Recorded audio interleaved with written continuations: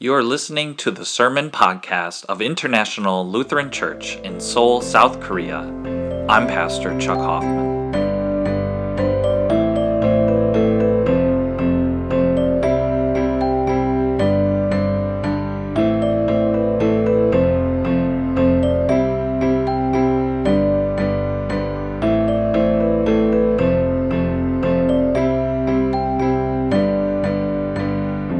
Have you ever felt like things are becoming unmanageable? Like challenges of life are becoming too great?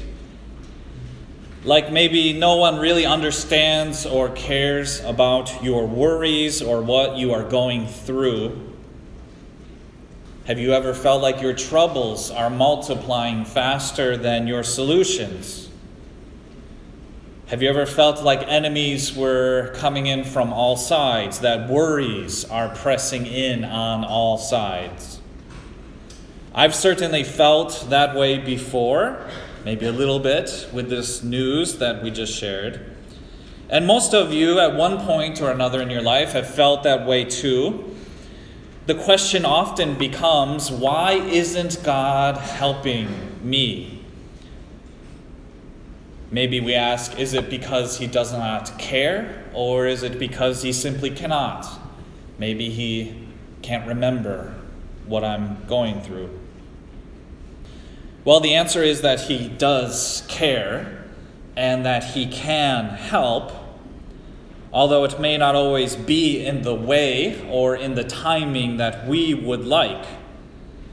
And these are the two answers that we receive in our Old Testament reading this morning from Isaiah chapter 40. The people of Israel at that time, about 700 or 800 years before Christ, they felt that enemies were pressing in on all sides. It's a little bit hard for us to imagine or to empathize with them. For one reason, most of us, we are not directly connected to our food supply. Instead, we work at jobs, and the jobs pay us money, and then we take that money and go buy food. Most of us, I think, we have more than we need. We don't think a whole lot about where the food comes from or if it might disappear. Of course, this was not true in the ancient world. 90%, probably higher than that even, of the people were directly involved in food production. Most of their effort all day was to work to produce this food. Imagine all of the plowing and the pulling of weeds, the caring for livestock, protecting them from heat in the day and from predators at night, the careful planting of vineyards or orchards that you have to tend for years before you're ever able to eat the fruit. And then only to have this neighboring power, this other tribe, come in and steal it all right before you finally get to eat of your hard work. That would be devastating. And at this time, Israel had both small neighbors that were raiding them all of the time, and they also had large powers, empires that were threatening to invade them, to take them over completely. Places like Egypt, Assyria, Babylon. And Israel was very weak. They were much weaker than even these small powers, let alone these great powers. They had no choice but to pay them off, send gold and silver, tributes, saying, please don't invade. For Israelites living at that time, their worst nightmare was to plant a vineyard, work and tend it for years, and then never drink of its fruit. Never have the wine, the reward for their hard labor. Instead, they watch some foreign soldier take it and carry it all away. It kind of puts our stresses into perspective, doesn't it? Most of our stresses of modern life are a little bit smaller than this. At least we have food and water and shelter, and most of us do not feel that these essentials are threatened on a daily basis. But what we do have is also difficult, and there are new troubles in this modern world. For example, a lot of people are lonely. A lot of people feel alienated. As technology has allowed us to communicate instantly, almost at will, the communication seems to grow more shallow. And people are finding that it's hard to have deeper, more connective relationships nowadays. So many people feel trapped. So many people feel like they're just not getting what they wanted out of life. And so they ask God, are you able to help? Do you want to help? The answer that came through Isaiah was a sure answer. There's lots I could pull from this reading. It's so beautiful. I look at verse 26, for example. It says, look at the starry host in the heavens, meaning look at the night sky, the thousands of stars in the night sky. God calls each star by name. Of course he knows their name. He made them. Now, perhaps the ancient Israelites would have understood this a lot better, or that would have had more meaning to them. They could actually see the stars at night back then, see the Milky Way. For us, the night sky kind of has grown dim. About 100 years ago, we started putting city lights in our cities. 100 years before that, they started with gas lights.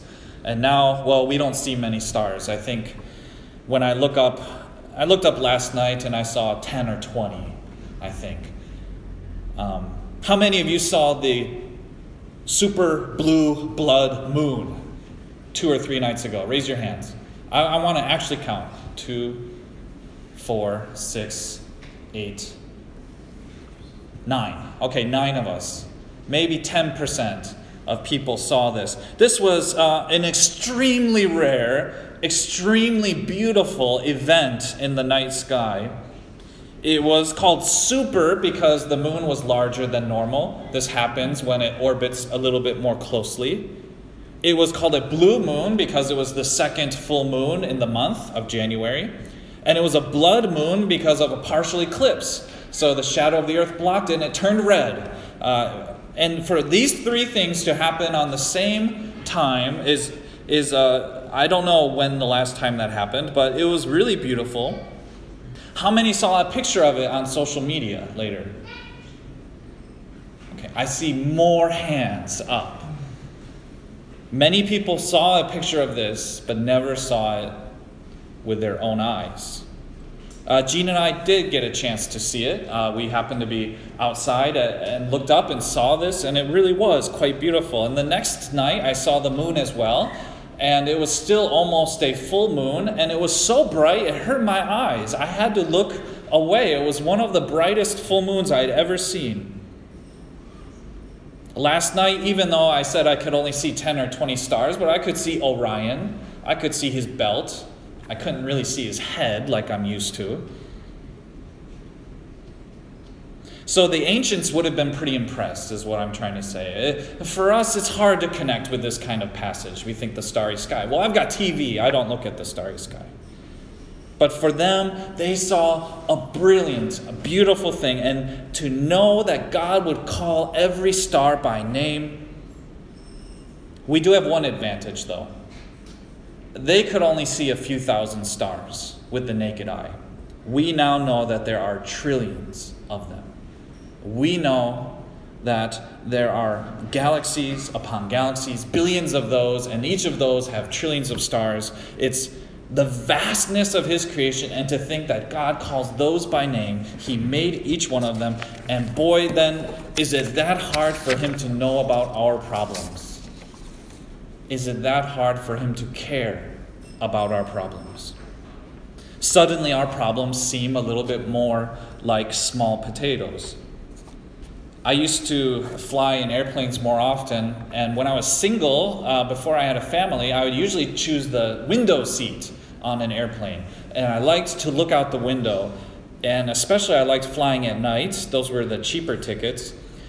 And when I would fly over America, I would see all the farmland and a vast darkness, but dotted here and there, probably wherever there would be a grain elevator, there would be a small town, and you could see the lights Some of them small, some medium, some at large. And from so high up in an airplane, cities look like a circuit board from a computer. Like little lighted pathways with the cars become like little electrons following the pathways. And I would look down and I would think how small we are, really.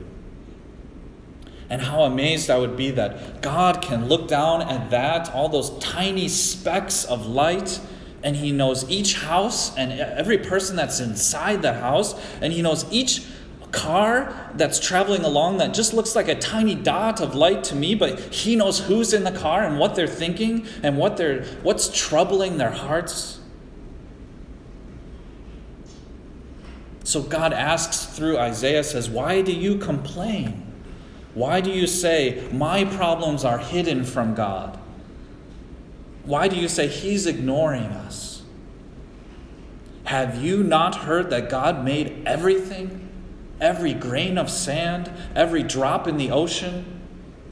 Have you forgotten that God is eternal? He does not get tired. He does not sleep. He has no limitations like us. Even young men get tired and worn out, but not Him." So the chapter begins with these words, "Comfort, comfort, O my people." And these are the words of comfort. It starts in verse 29. And I'm reading from a different version than what's in your bulletin. But here's what He says. God gives strength to the weary. He increases the strength of the weak. Even youths grow tired and weary, and young men stumble and fall, but those who hope in the Lord will renew their strength. They will soar on wings like eagles, and they will run and not grow weary. They will walk and not be faint.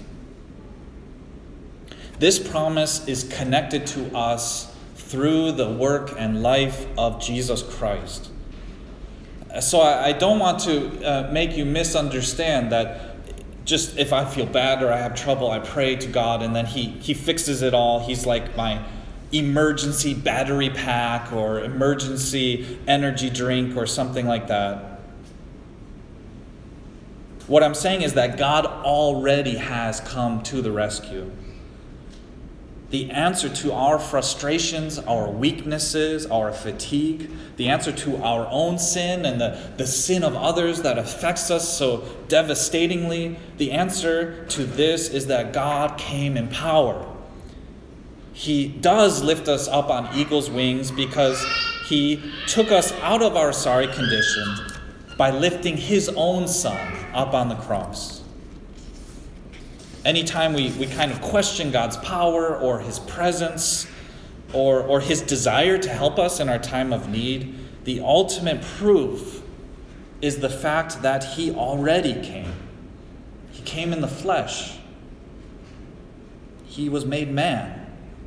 And if God would go so far as to humble Himself in that way, of course He's going to carry us through whatever trial or whatever difficulty we're dealing with today at this moment. Personally, I am dealing with, Jean is dealing with more than I am, but we are both dealing with something that's called terrible twos. There's the small children, when you have little ones at home, infants, they say, a day can feel like a year, and a year can feel like a day. And I think that's very true. On the one hand, I cannot believe that 2 years has gone by since Elsie and Annalise were born and entered our lives. Almost 2 years. It's gone by in a flash. I feel like nothing. At the same time, there are hours that feel like a whole eternity. Like time is slowed to an extreme crawl.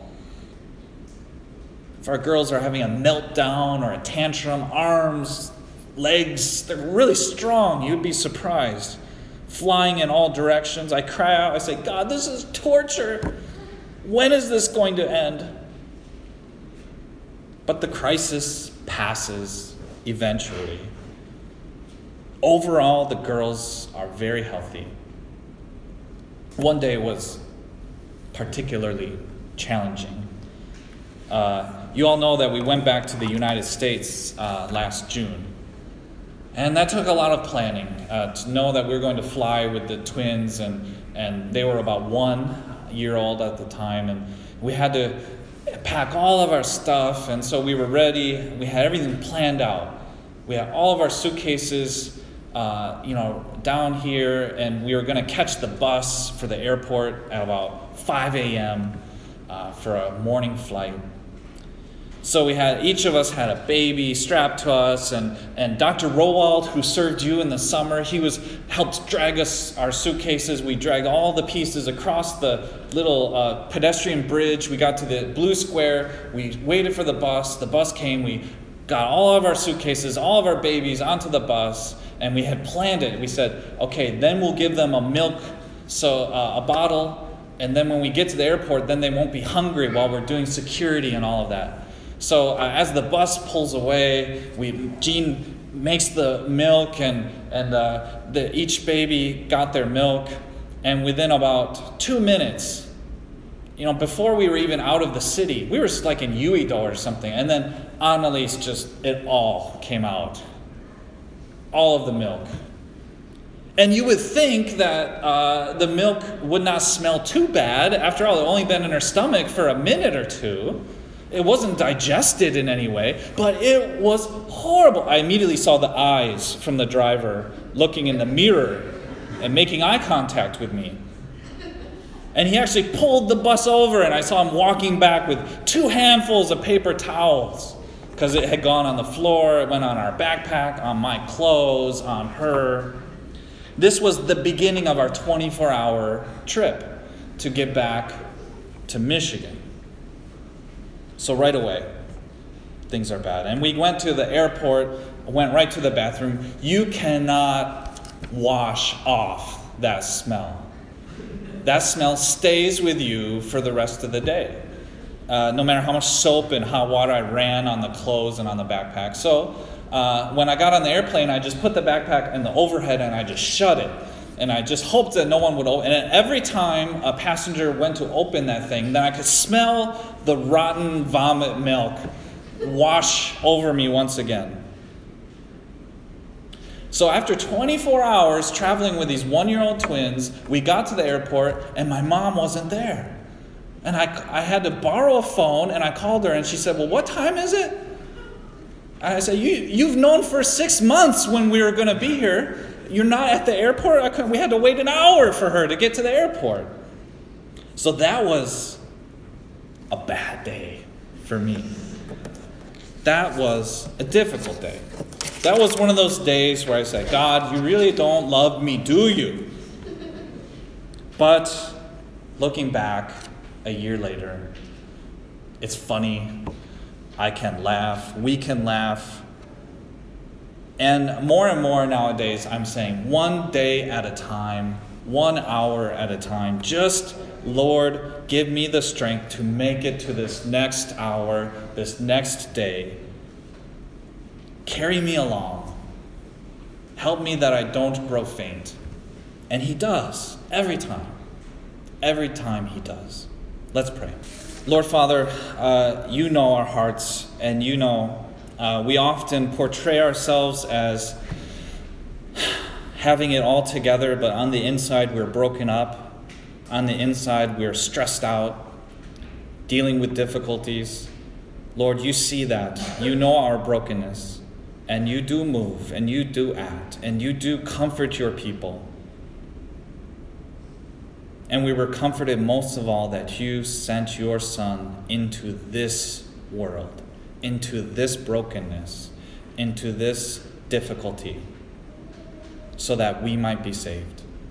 Lord, I pray that you help that truth to go forth from this church and from all churches, and that you help us to rely on you and believe the promises that you will strengthen the weak. In Jesus' name we pray. Amen.